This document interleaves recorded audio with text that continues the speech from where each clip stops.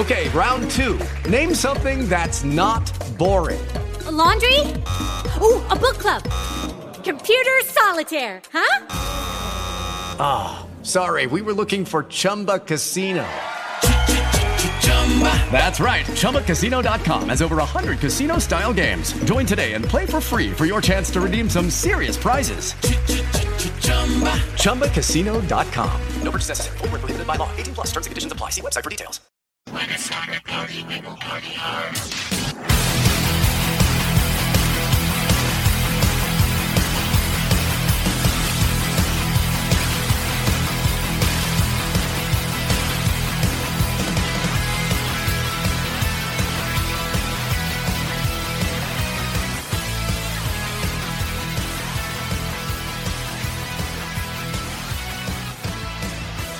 Sports fans, we are live for another great edition of That Sports Show.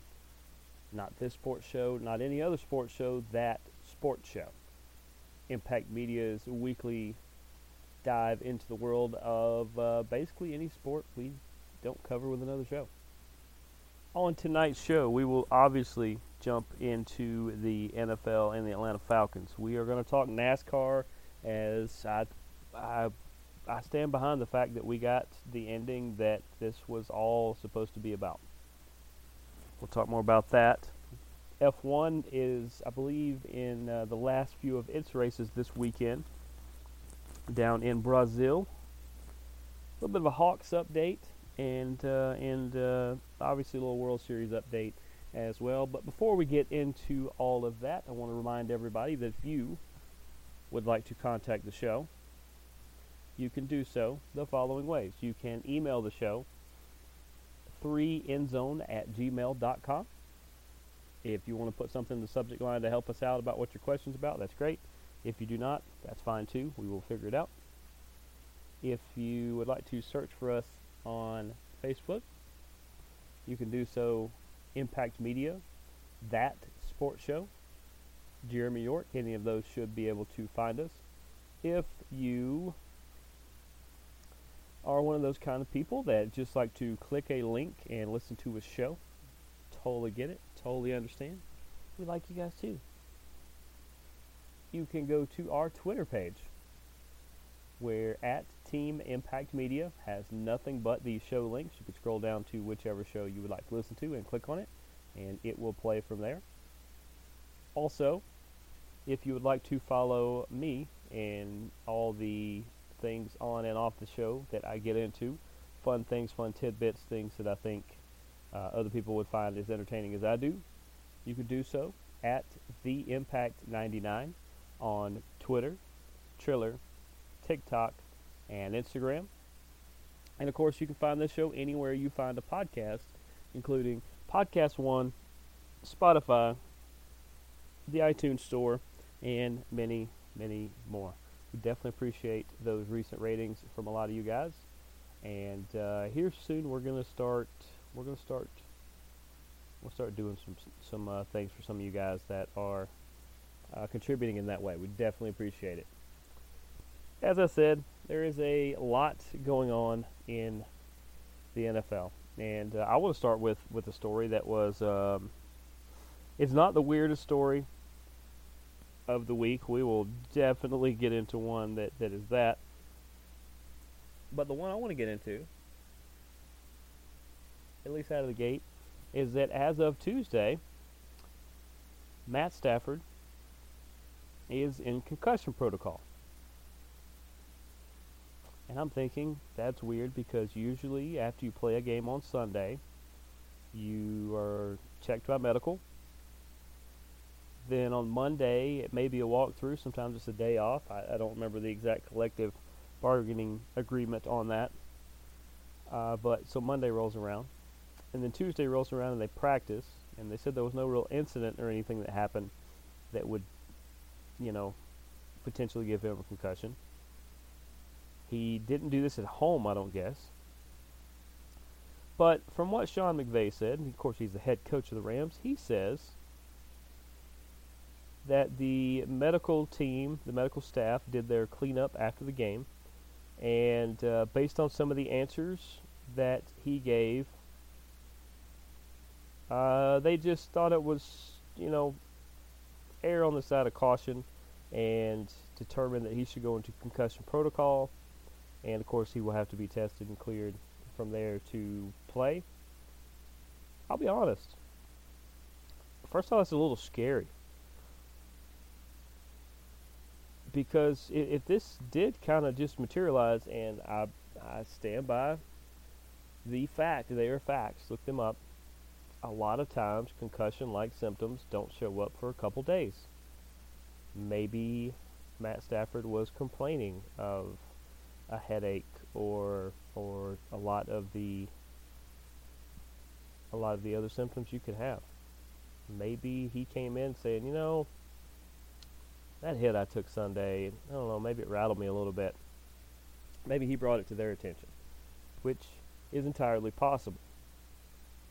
The other side of this, and I'm not accusing the medical staff of not diagnosing it earlier, because like I said, these kind of things can linger. Sometimes you don't know you have a concussion at all, unless somebody does a scan or things like that, which is another scary thing. But the other side of this coin is the Rams are obviously on the fringe of being out of contention. They could still rebound and find themselves as a wild card. They know that. Potentially win the division. I mean, some crazy things could happen.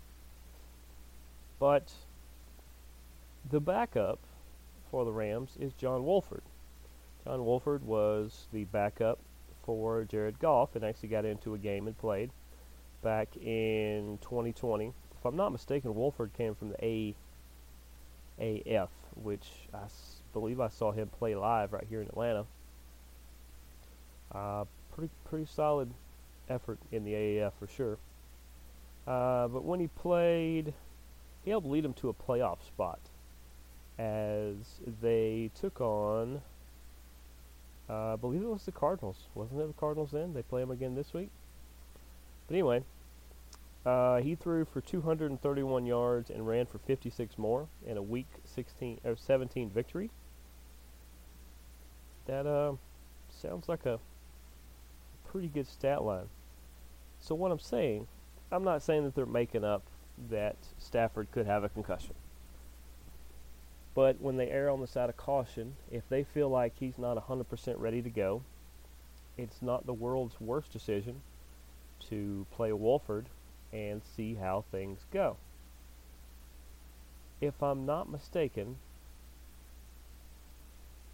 I could be, Stafford's contract with the Rams, I think, did he re-up?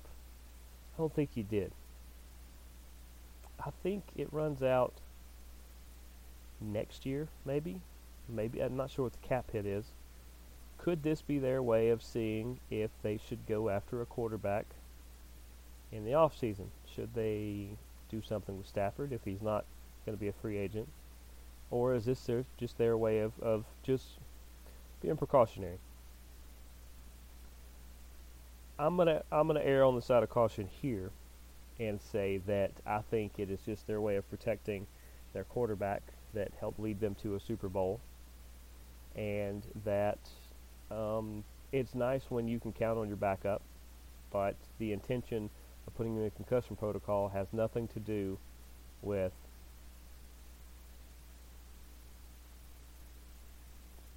the backup quarterback. I think it very much has to do with that. I think Stafford come in with some symptoms, and they said, let's just be safe about it. But not to be outdone, Cardinals quarterback Kyler Murray found his way onto the injury report earlier today with a hamstring injury. They listed him as they did not practice, but it was only a walkthrough, so that is what it is. If you're only doing a walkthrough and it's not that important that he be there, then there's no reason for him to be there at that point. Although I would argue a walkthrough can be almost as important as taking those actual reps. It's not like Kyler Murray probably studied the playbook anyway, so he'll just make it up and figure it out as he goes. And then, not to be outdone, the third quarterback injury that I want to talk about is Josh Allen. He hurt his elbow. It is the ulnar crucial ligament, otherwise known as the UCL. It is a pitching type injury. I believe Stafford had one similar to this, and there's been a couple, I think Big Ben as well. I think that was the one that ultimately kind of put the fork in him towards the end. And right now, he's day-to-day, and the Bills are unsure if he's going to play. They're saying we're just taking it day by day. We don't know if he's going to play this weekend against Minnesota. Maybe he does. If he does not, his backup is Case Keenum, who used to play for Minnesota, who is their opponent this weekend. And yes, shout out to Kirk Cousins for his shirtless dancing in as many chains as he could on the plane. That was, and then shout out to Schefter for copying it on and doing his version on Monday Night Football. That, I think that was probably even more epic that Schefter would do that, and Kirk Cousins doing that, and it's pretty epic that he did it too. But, so what are the Bills going to do? The Bills have a little bit of a lead, but it's not much of a lead in the AFC East. They only have, they've played one fewer game than the Jets and one fewer game than Miami. So they hold a slight tactical advantage because they have one less loss. But it's not like they can really rest on their laurels here. I think trusting Case Keenum is definitely something they can lean on. But Buffalo can't falter too much. Like I said, they're 6-2. The Jets are 6-3. Miami is 6-3. And the New England Patriots are 5-4. Everybody's jumbled right together. You can say what you want about the Patriots or the Jets or even Miami, but they're all in the 6-win range. So we will see what happens of that. And those are three injuries that could impact things going forward across the entire league. Next up, I want to talk about, we would call it the elephant, but it's more like the horse in the room. Jim Irsay, because I do not believe whatsoever that anybody else in the building made this decision. Jim Irsay let go of Frank Reich as his head coach the other day. Understandable. Frank is an offensive guy. They had already gotten rid of the offensive coordinator, I think, and some other people. So Frank was the one running the offense, and their offense was non-existent the other day. And this is the NFL. There's one thing in getting shut down, and there's another thing in they didn't need to shut you down. You couldn't have done it anyway. You couldn't have scored on one player, let alone 11. And so they get rid of Frank Reich. So we're like, okay. Clearly they're going to name an interim, and then they'll search for their new coach. Probably in the off season. You know, we'll see what direction they go. There's going to be some people available. And then Jim Irsay, once again, goes out of rogue, I guess. I mean, it's kind of par for the course for him, but just goes away from norm, which I give him a lot of credit for doing decent things and for being outside the box. I give him credit for that because too many people follow the same patterns. But he names his interim coach as Jeff Saturday. Yep, that Jeff Saturday, his former standout player, who I believe is in his Ring of Honor. I believe, wasn't he a center? I think he was. And so you're like, okay, well, so you went outside the building to name an interim coach, where you've had 4 or 5 good candidates on the staff already, including Reggie Wayne, your former standout wide receiver.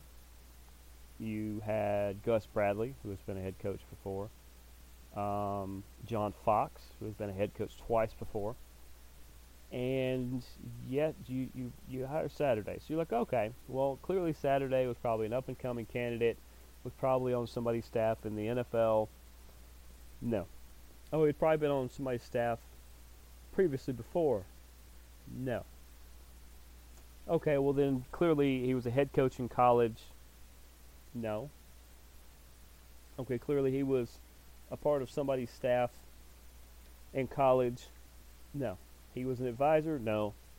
Let's just go ahead and cut to the chase. What Jeff Saturday had done in the last couple years outside of being an analyst for ESPN, I believe it was ESPN, may have been NFL Network. Either way, for being an analyst, was he coached high school football in Georgia. Coached high school football in Georgia. I mean, he actually done a pretty good job. I think he took the team to the playoffs. Or I'm not saying he was bad. He definitely wasn't. And so, somebody who coached a couple seasons as a high school coach, was a former NFL standout player, was hired by Jim Irsay to be the interim coach. Yeah, and for the longest time, we had no idea who was going to call plays for the offense because there was nobody on this staff who ever had done that before. And the rumors went wild and rampant. They said, well, if he went outside the building to get his interim coach, which you don't have to Rooney Rule for because it's a temporary position, they will when they search for a coach. Even if they decide to keep Saturday on, they still have to go through the protocols. No, they named, or people that people fantasized about, they said, well, if you're going to go outside the box like this, I mean, clearly Peyton Manning would be somebody that you could bring in to make the calls. You could. He's qualified for it. Don't know if he's definitely not going to take that position. I'm not sure that he would be the one I would necessarily target either. So the people said, well, all right, well, Reggie Wayne is on the staff. I mean, clearly, you know, he would, yeah, I would say he qualifies too. But no, that's not who they went for. And, you know, people said, why not Pat McAfee? Because Pat McAfee has 14 jobs now. Why would he want to stop to do that? And two, no, it's just not going to happen. So, you know, people even said, why not Dan Orlovsky, who famously played football for a long time, including for the Colts, knows Irsay real well, knows the organization real well, knows Jeff Saturday real well. No, not him either. Nope. Your offensive play caller is a guy named Parks Frazier. Parks Frazier. Yeah, it sounds like somebody making their NXT debut for the WWE on Tuesday nights. Which, by the way, NXT is like their feeder program. I wouldn't necessarily call it AAA. It's just a feeder program for them. It's a great development place. Yeah, Parks Frazier. It also sounds like the random name generator on Madden. And I don't want to sell this guy short. I mean, he actually has a pretty miraculous story if you want to go look it up. I mean, at one time, he wanted to make coaching work so bad, he basically lived in his car and was just going opportunity to opportunity before he got to be a grad assistant and worked himself up. And when a really good friend of his who knew that the Colts at one time were looking for the assistant position, video coordinator, whatever he is on the team, that they recommended that they hired him for it. Frank Reich hired him for it, and Frank did. So it's not that he's unqualified to do it. It's just there's so many first-time things that are going to happen for the Colts this week. I do like the rumor. I give people credit for this too, that if you're looking for somebody the most qualified person on the Colts team to call the offensive plays, when somebody said, why not Matt Ryan? You know, it's kind of hard to argue that when he's by far the most tenured, just just most tenured offensive person on the team. That would have been interesting for sure.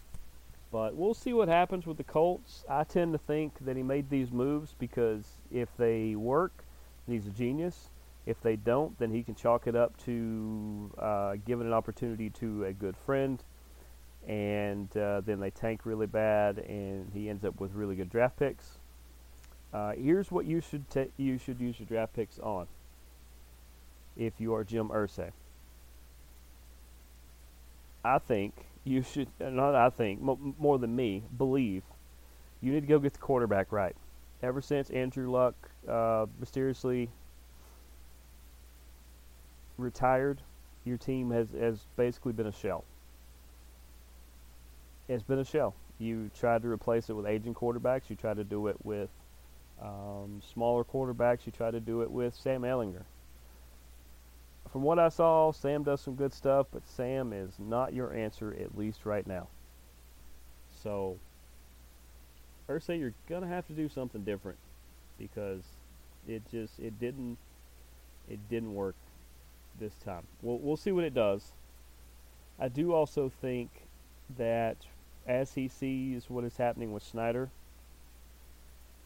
Dan Snyder, that maybe in the back of his mind he's thinking, let me go ahead and do these kind of off-the-wall crazy things now, because maybe if Dan Snyder doesn't go peacefully and he tries to take people with him, maybe Irsay knows he's one of the people he'll take with him, kind of take him on the way out. And maybe he's just trying to get everything in order that he can.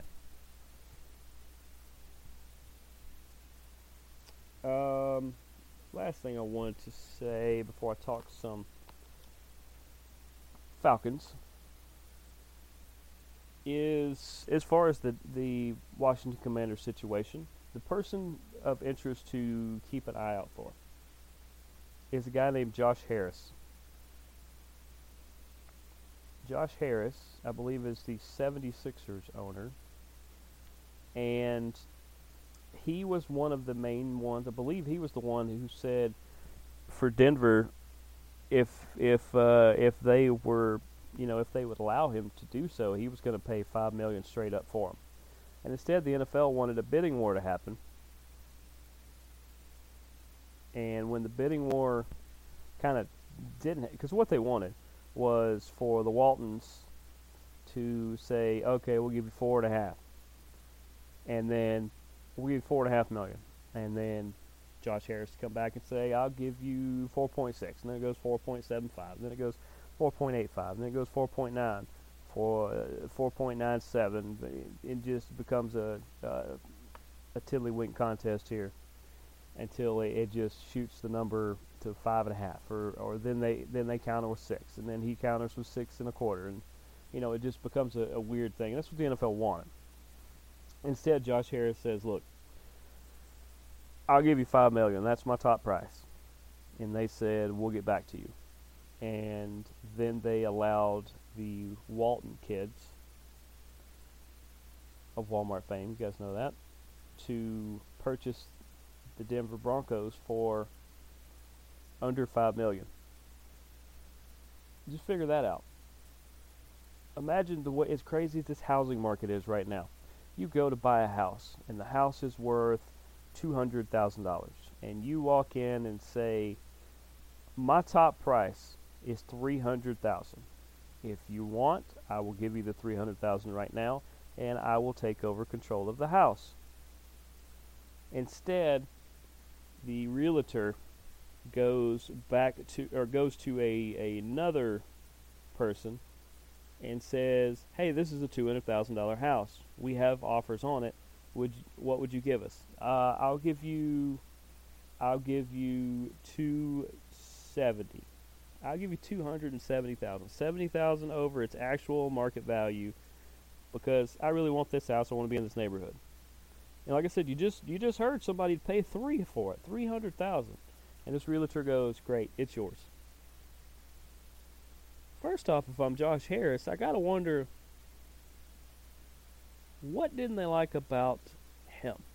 Is there something they didn't like, or did they just want the Walmart family to be a part of the Billionaires Club? of the NFL. Maybe it was that. But on the flip side, you got to know that he's going to come in and with the Commanders and probably say the same thing. And probably say, look, my price is this. I'm not bidding. I'm not negotiating. Here's my price. So we'll kind of see what happens, because there are some other teams that could potentially come up for sale soon. The Commanders are probably first. We will see what happens from there. But Josh Harris, once again, is the one to keep in mind for that. Let's talk a little Atlanta Falcons.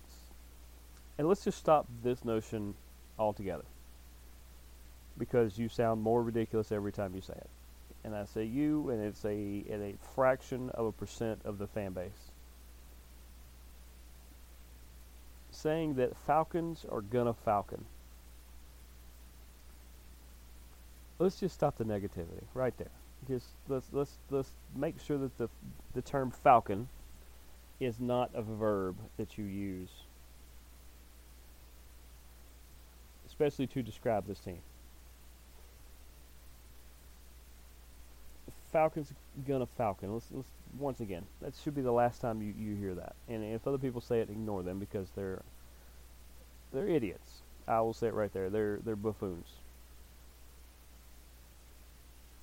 Keep the positivity around this team, because the more negativity you put towards this franchise, at some point, no matter how tough these players are, enough negativity gets to them, and they'll start to believe it too.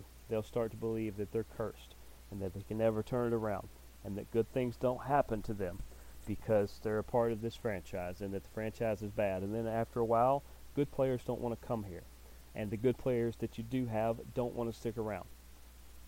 It just creates the bad environment, the worst environment, and that's not what this team is about.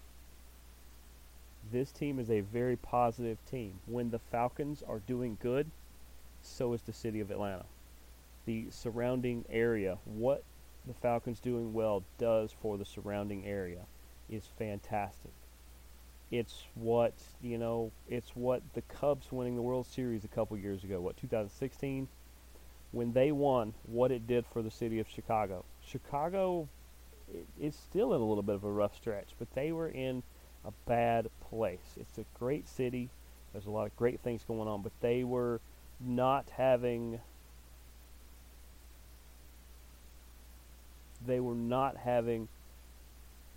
enough positives. They were trying to turn around things they're trying to do, but the Cubs and their magic run helped that city boost itself up, get the positivity flowing again, and Chicago, it's on its way to being back to the booming city that it was. They're not that far away. But in this case, we have to do that with the Falcons. And you guys try to argue that it's a Braves town. Maybe it is. Yet more people talk about the Falcons year-round than the Braves. In the middle of June, when people are sweating, just melting into seats at SunTrust, about half of everybody is talking about the game, the Braves game that they're at, and the other half are wondering what the Falcons are going to do this year. Because, hey, you guys are going to drafted this guy. Or, man, we kept this guy. He's so exciting. I wish he'd play more. Or, this veteran, I'm so glad he's here. Or, I'm excited for this coach. Or, for this matchup. Man, these guys are going to be in town this year, and I can't wait to go. I hear it. I hear it at the games just like you guys do. All around town. People will say, yeah, the Braves are doing good. Oh, man, Dansby Swanson, he did this. He had a great night. He did this thing. Ozzie Albies, man, he stole 4 bases last night. And it usually leads up to a Falcons discussion. You guys care about the Falcons. The Falcons are your team. The Falcons are the city of Atlanta. So let's stop using that as a negative verb, and let's say, go Falcons. Not only go Falcons,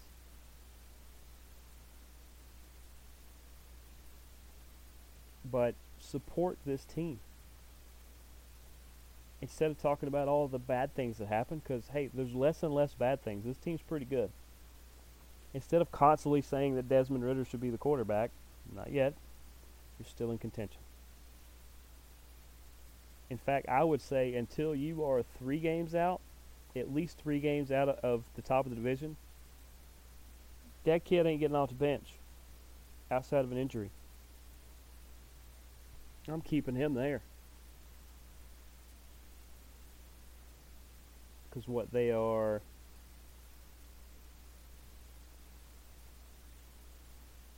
in a virtual tie with Tampa Bay. I guess Tampa holds a tiebreaker. I don't know. I don't know how they determine that. Oh, because Tampa is 2-1 in the division and Atlanta's 1-2. But they are basically a half game out of their division. So until they are at least 3 games out, I'll be honest, I don't even really want to hear Ritter's name. It's nothing personal to the kid, but I think he's developing nicely. He's not beating out Mariota in practice. If he was, he'd be in the game. You think Arthur Smith would purposely keep the kid back if he's outperforming the starter? No, 1,000%. He'd have him in. But he's not beating him out yet. So until he beats him out, he can sit on the bench. That's the way everything goes. Let's talk a little bit about the game that they had. They took on the Los Angeles Chargers. And from what I can tell, Los Angeles, who is known for putting up a lot of points, they've got tons of weapons. They did have a couple of them out, but Austin Eckler is a A-plus running back. Justin Herbert is a top 3 quarterback in this league. And Eckler only had 14 carries for 47 yards and a touchdown. He was going to get the touchdown anyway. 47 yards. This is a guy who's been averaging 110 practically all year long, and you cut that more than in half. Spiller, the backup, only had 29 yards. Sony Michel, they tried to change the pace. He only got 12. In fact, quarterback Herbert, he only had 3. In fact, and also, you only gave up 20 points, which is 2 touchdowns and 2 field goals. Field goals you can consider as stops, even though one of them beat you. You took on a Charger team that is really good, and outside of Palmer catching 8 passes for 106 yards, what offensively did they really do? You basically shut down one of the better offenses, and you had them all the way. You get into a last-second chance here, and they end up with the ball last, and they kick the field goal and they win. This is what you've done to other teams in the previous years. You win most of the close games. You happen to not win this one. In fact, Justin Herbert, 30 for 43. You had him throw 43 times, which means he was behind a lot of the game. 245 yards, 1 touchdown, 1 interception. I bet he hadn't had that stat line since middle school. You completely, basically shut them down. And let's see. You only gave up 2 sacks on the day. Only 2. And that was to Tranquil and James Jr. You guys can say all you want about Mariota, but 12 for 23, I would like him to throw a little more, but it's not part of the game plan. That's not the way this team plays. The Falcons play the same way the UGA Bulldogs play. They play the same way where the strengths are of Georgia State Panthers. You pound the ball, you run the ball, you control the clock, and you take your chances with passes when you need to. That's how those teams are successful. When they get away from that is when the score goes a different direction. But like I said, 12 for 23 for Mariota, 129 yards, no touchdowns, no interceptions. Okay, we got to work on that part. But you look, and Cordarrelle Patterson came back and he had 13 carries for 44 yards and 2 touchdowns. Tyler Algier had 10 carries for 99 yards. And I would honestly say that Huntley would have probably had close to 100 if Patterson wasn't playing. But you had to, he's your starter, you have to distribute the ball back to him until proven otherwise. How about Kyle Pitts had a couple big catches? How about Drake London had a few? Even Mariota says I have to get these people more involved. But for now, I'm doing what I can do. And this team is only a half game out, basically. You're a tiebreaker out from the Buccaneers, who a lot of people thought were going to be Super Bowl favorites. They might be favorites to watch the game or to pick out the halftime show, but the Buccaneers are not winning. You guys, Buccaneer fans, can at me at that all you want. But this team,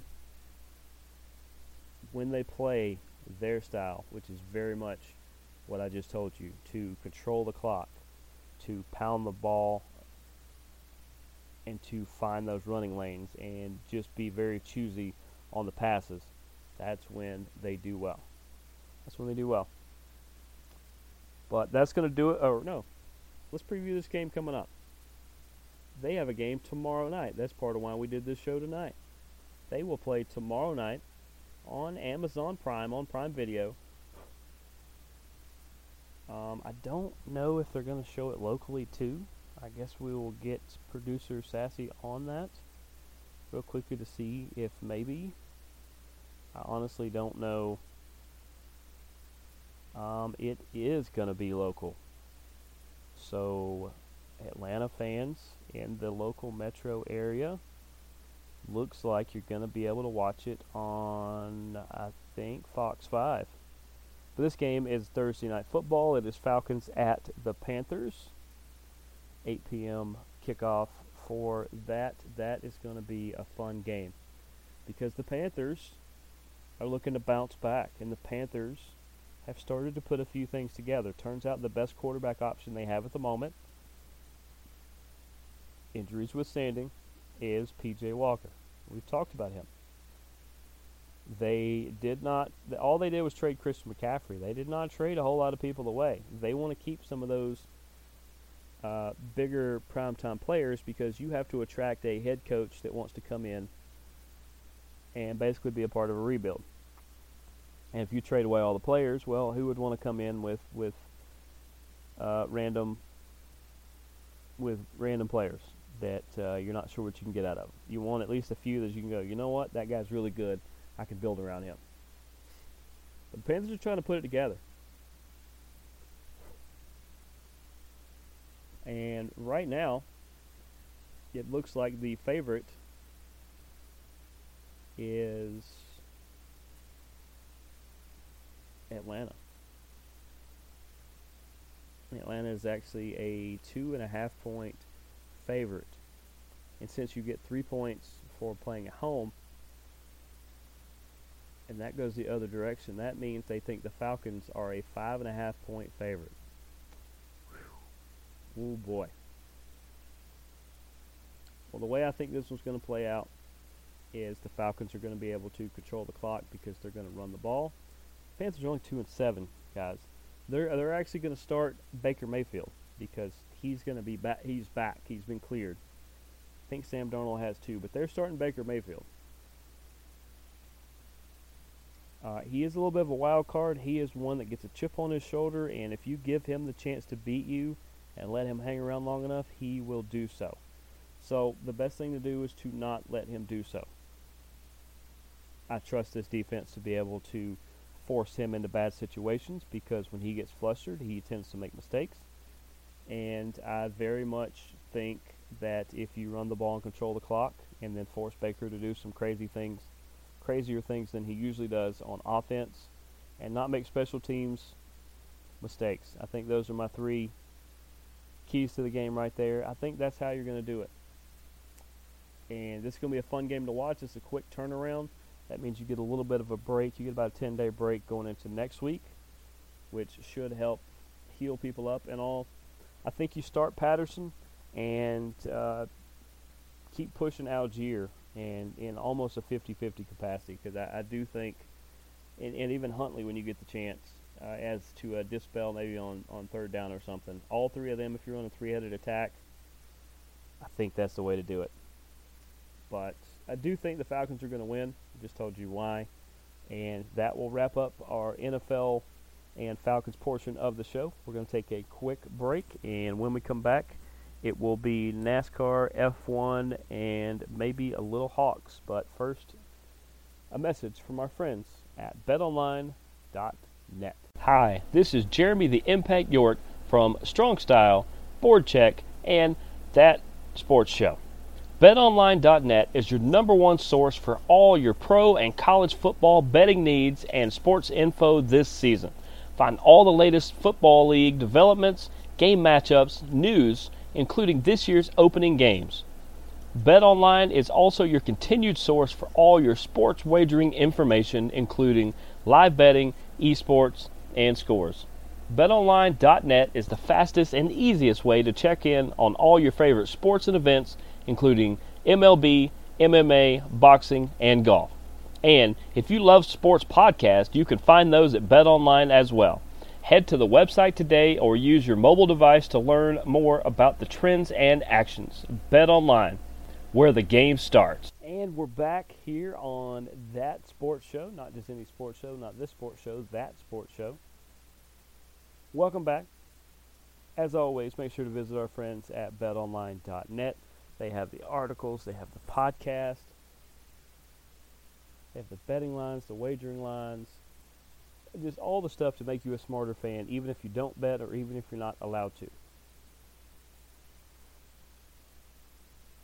So California, you can still be smart fans. Just saying. Before the break, did a lot of NFL talk, some Falcon stuff as well. If you missed it, make sure to go back and check it out. Right now, I want to mention a little bit of Hawks, and then we will get into the racing. Now, our Atlanta Hawks, they are my team too. Our Atlanta Hawks have had a pretty good go of it recently. They got the win, just in this month alone. He had the win over the Knicks in New York. That's always a good thing. He had the win over the Pelicans here at home in a nail-biter. That thing went to overtime. They were able to win that one by 3. The other night, here's another one. They were able to defeat the Milwaukee Bucks, who beat them earlier in the year, who were undefeated until this point. Giannis Antetokounmpo played in this game. Trae Young did not. And the Hawks still beat the Bucks. Now, DeJounte Murray had a big day. That had a lot to do with it. And also, can't remember, is that guy a rookie? I want to say DeJounte had 25. We got 24 from Griffin. I think that guy's a rookie, if I'm not mistaken. A.J. Griffin. He just exploded. And they had no answer for him. Now, we all know Nate McMillan is not a big proponent of playing young guys, but, well, when you have one of your stars out in Trae Young, you got to do something to shake it up a little bit. So that's what he was able to do, and that's who picked up the scoring between him and Justin Holiday. Both those guys combined for 38 points off the bench. And if you add Okongwu's 12, then there's 50 points that came off the bench. And there's a couple added by some other people too, but 50 that come off the bench in a 117-98 win over the now 9-1 Milwaukee Bucks. Like I said, DeJounte Murray had 25, John Collins had 14, Deontay Hunter had 10. He was able to contribute. DeAndre, I don't know why I said DeAndre. Got producer Sunshine in my ear about that one. Sorry about that one. a lot of people question some of the moves of this team, and well, they didn't really do this or they didn't do that. Well, Frank Kaminsky has been able to was a good signing because he's been able to contribute. I think they're easing him into the lineup, but A.J. Griffin and Justin Holiday, the way they've been playing has been fantastic. This team is a lot of fun, and now Trey doesn't have to do it all because Murray can take over one night, Collins can take over one night, Hunter can take over one night, and you still got Capella and the other Holiday. We do have two Holidays, by the way. Aaron Holiday, who can lead the point and do some good stuff as well. That's what I like, is the depth is finally starting to be there. And for this game, hey, 17,494 of you guys showed up. That's packing the place out. The place technically only holds 16,888. I guess there was about 500 people standing around. I saw it from the chair I sit in right now. I like when you guys show up, and they like when you guys show up. It shows where you're at with the team. They're currently battling the Jazz early on in that game tonight. But this Hawks team, man, with this kind of depth, it definitely helps. They currently lead the Southeast as they are 7-3. You get Washington at 5-6. Miami is 4-7. Charlotte is 3-8, and Orlando is 3-9. So you're definitely off to a good start. You're doing really well in this division. Currently in the Eastern Conference, you are the 4 seed because I think Boston holds a tiebreaker. You're tied with them. Cleveland is 8-2 and 9-1. Milwaukee, you beat. Remember? So technically, if the playoffs started today, I think they get 10 teams in. There's some play-ins or something, but I'm just going to go based on the top 8. The Hawks would face the Toronto Raptors, and I believe the winner of that would face the winner of Milwaukee and New York. So they would probably get Milwaukee again. Can they beat them in a 5-game series? I think so. Can they beat them in a 7-game series? Yeah, I think so as well. This Hawks team is a different team now. You got to like that Trae Young's averaging 30 points a game, basically, 28. Clint Capella's averaging 10 rebounds. Trae and DeJounte with the assists and the steals and the turnovers. And Capella with the blocks. Everybody is chipping in and everybody is doing a part. So I like very much where they're at and where they're headed. And so they're playing the Jazz tonight. They got a game Thursday as they will host the 76ers. And then on Saturday they will head to Philadelphia to play these same 76ers before going to Milwaukee to play the Bucks again. If you think the Bucks aren't going to be ready to repay that, then you are mistaken. But I feel good about our Hawks. Let's talk a little F1 because I want to finish with NASCAR. Let's talk a little F1. Formula One, they are at the Heineken Brazil Grand Prix. That will be this Sunday at 1 p.m. The defending champion is Lewis Hamilton, and he is still looking to get a win this year, so he might be a perennial favorite. I think Sergio Perez, Checo Perez, is probably going to be the person I would pick. I feel good about his chances. They're trying to finish 1-2 with him and Max. So, not saying Lewis couldn't. It'd be nice if Lewis did. So far, it's the first year he hasn't had a win since a long time ago. They're down in Brazil. They only have a couple races left. They have Brazil this week, and then next week they will be in Abu Dhabi for the grand finale. It's been a fun season. We know Max has already got the single points championship. We know he set a record for most wins this year.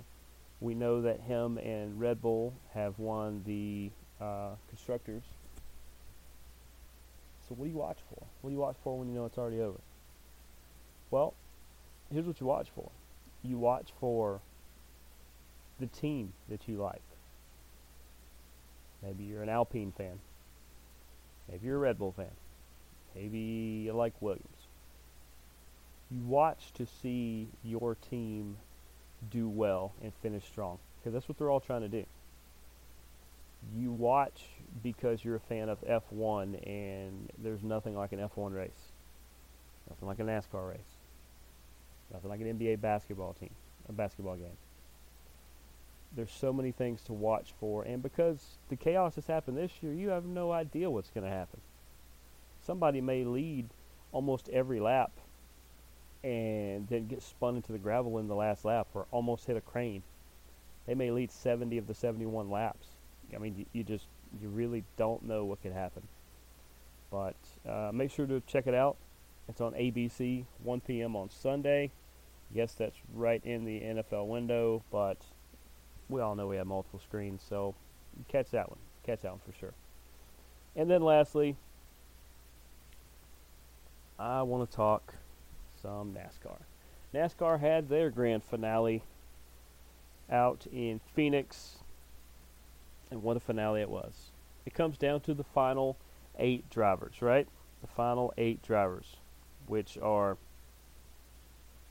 Joey Logano, Ross Chastain, Chase Elliott, and Christopher Bell. Things that we said last week. We said, well, we all know Chase is not going to do it. Something goofy is going to happen. He's going to get spun out or something weird. He did. By Ross Chastain.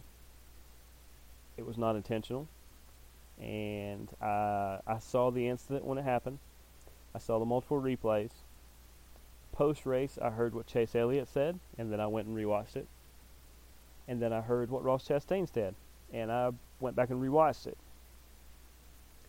My take is that I think Chase's spotter, or maybe he just made an assumption that he thought he had the spot or was trying to go down to block Ross, and Ross was already there. It looked to me like it was incidental contact, and Ross was not going to just check up just because that's Chase Elliott and that Chase thinks he should move out of the way. So, as far as I'm concerned, seemed like no harm, no foul. Good for Ross. But that basically left it down to a 3-horse race, and we will get into that as we go through each. We'll start at the beginning where it was so awesome to see Big E hyping up the 4 top drivers as only he can. Big E from WWE, shout out to him. He is trying to come back from a neck injury. Seems like he was moving well, doing pretty good things.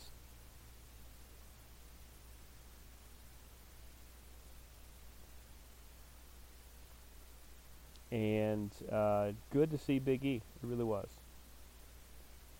Stage 1, it started with it looked like Denny and Kyle Busch versus Ross Chastain early. Cooler heads prevailed. There were times when Chase Elliott and both Gibbs guys there could have taken him out. Now, a lot of people would say, well, you know, Denny had the beef, but why would Kyle do it? Well, if Kyle takes him out, then it helps Christopher Bell, who is still his teammate basically until the end of this year when Kyle will go to RCR as part of that shakeup.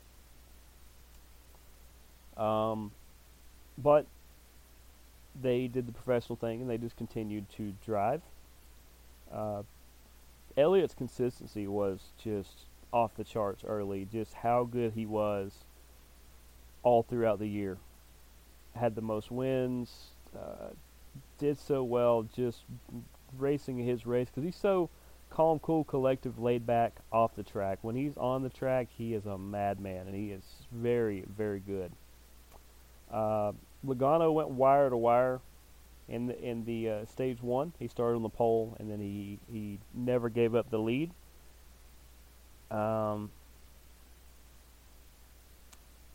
Blaney and LaJoie did get into it a little bit. No caution. But that left us with Logano, Blaney, who recovered, Briscoe, Larson, and Truex Jr. to finish out Stage 1. We'll go to Stage 2. That started on lap 69, Rob Gronkowski's favorite lap. It started off Logano, Larson, Briscoe, Byron, and Elliott. Elliott had snuck himself back up into that. Stenhouse and Landon Castle get into it. Stenhouse ends up breaking a toe link, and that causes not only a caution on lap 86, but that causes both of them to pretty much be done. In all honesty, I didn't know Landon Castle was on the track, so good for him. The restart lap was lap 33 of 125 of 312. You guys get those numbers. That's 33 of 125 in the stage of the 312 that they were going to run. At that restart, it was Logano, Larson, Blaney, Eric Jones, and Truex Jr. Then the pit and fuel strategies were starting, and some of them started a little early. It looked like towards the end of the stage that Blaney was either having electrical issues or firing issues or a fuel issue, like maybe he was running out of it, but he was able to keep it going and actually coast to a Stage 2 victory. It was Blaney, Logano, Truex, Briscoe, and Harvick. I'm here to tell you, those Stewart-Haas guys were in the mix all day long. Remember the last 2 weeks, Cole Custer was right there. Well, today it was Harvick and it was Briscoe, and they were right up in around the top 5 all day. But that was the end of Stage 2. We go into Stage 3, where on lap 121 to go, it is Blaney, Briscoe, Harvick, Byron, Logano.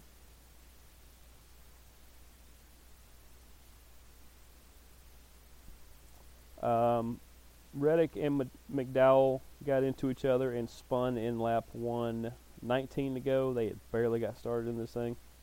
The restart lap was with 112 to go. Elliott was spun on the restart. That's the one I talked about with Ross. It bent some toe links. They were able to repair them and get him back out there. Then Elliott and Ross, like I said, Elliott come up behind Ross. There were a few chances he could have done the unprofessional thing, but shout out to Chase Elliott for being professional, because he absolutely was there. He could have spun Ross out and just went, I don't know what happened. What are you going to do? If I'm out, you're out. But he didn't do that. And that played a part in this. Christopher Bell pits with 62 to go. Ross Chastain pits with 61. And so does Logano. Those are the 3 that are still in it at this point. Where am I at? Bowman spun and hit the wall with 45 to go. That caused a caution.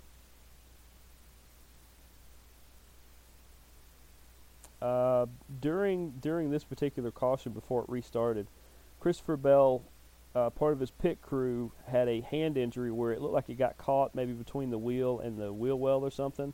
They had ice on it. I think the guy is okay from what I could tell, but that little snag cost him a little bit of time. It could be a recurring theme coming up. That was the next to last pit stop. Bell was able to rebound a little bit and get back into it. On the restart lap, Keselowski spun and was actually on fire, so that caused another caution. We go to restart on lap 33 to go.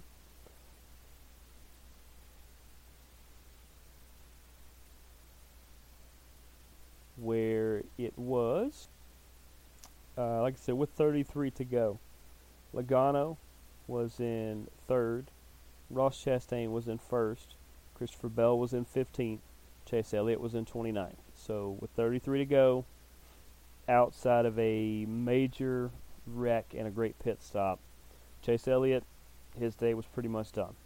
Christopher Bell in 15th, well, he's made a case for 2 win or go home races in a row. that he can win from that 15 to 20 spot with 30 laps to go. You get Ross Chastain that was leading, and you get Joey Logano that was in third. They had, I think, Blaney in between them. Well, the way this one ends up,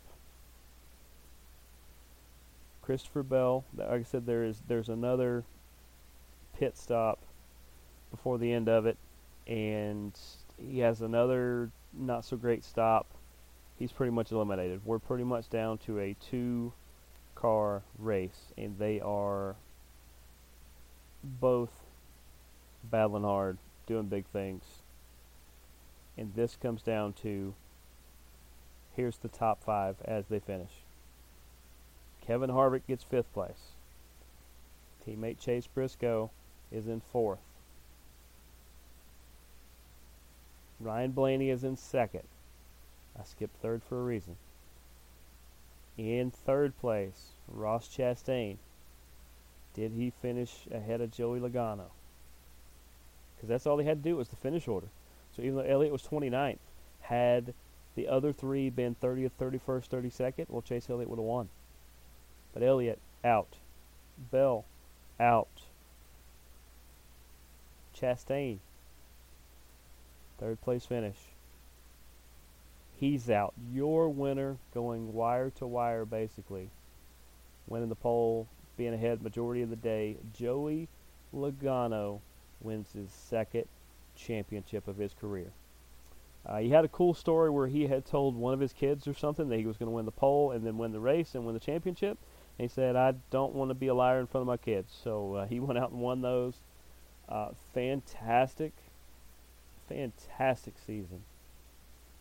So many ups and downs, and it was a circus and a carnival and a merry-go-round. It was everything all in one. What people don't realize is this season started with an exhibition in a stadium. They raced in a football stadium to start the year, even though it was an exhibition. They're going to do it again next year, by the way. The Clash at the Castle, or whatever they're calling it. That's Coliseum. It's going to be fun, and it's going to be here in no time. It's going to be here in like 2 months, like 2 or 3 months from now. So, but congratulations to Joey Logano. This means that Team Penske won the NASCAR Cup Series and Indy Series in the same season. First time Roger Penske has ever done that. Congratulations to him. Congratulations to Joey. It was really cool, too. I like Joey Logano a good bit. He's one of my favorites. I'm not saying that because he won. Everything I always hear is that he's a real good guy.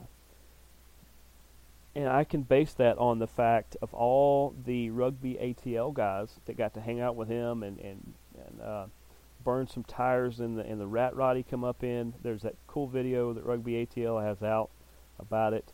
I talked to many of the players that were there in that video, and many of the coaches as well, and the people that were there. And every one of them said, oh my gosh, that guy is so great. He's funny. He had such a great time. They said while some of them were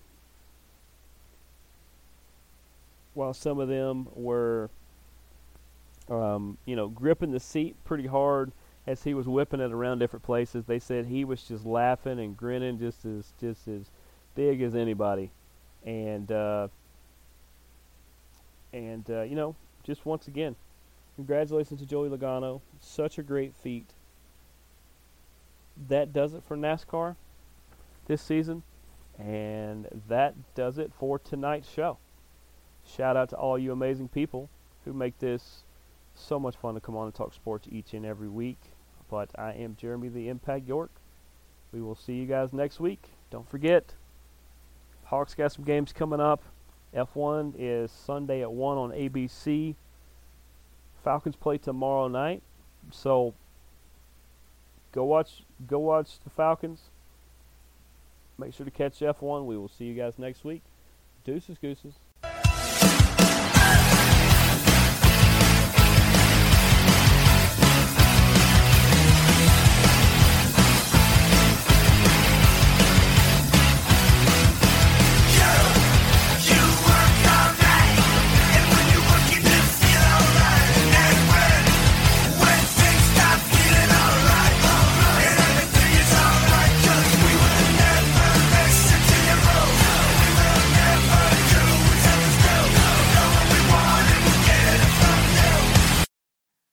It is Ryan here, and I have a question for you. What do you do when you win?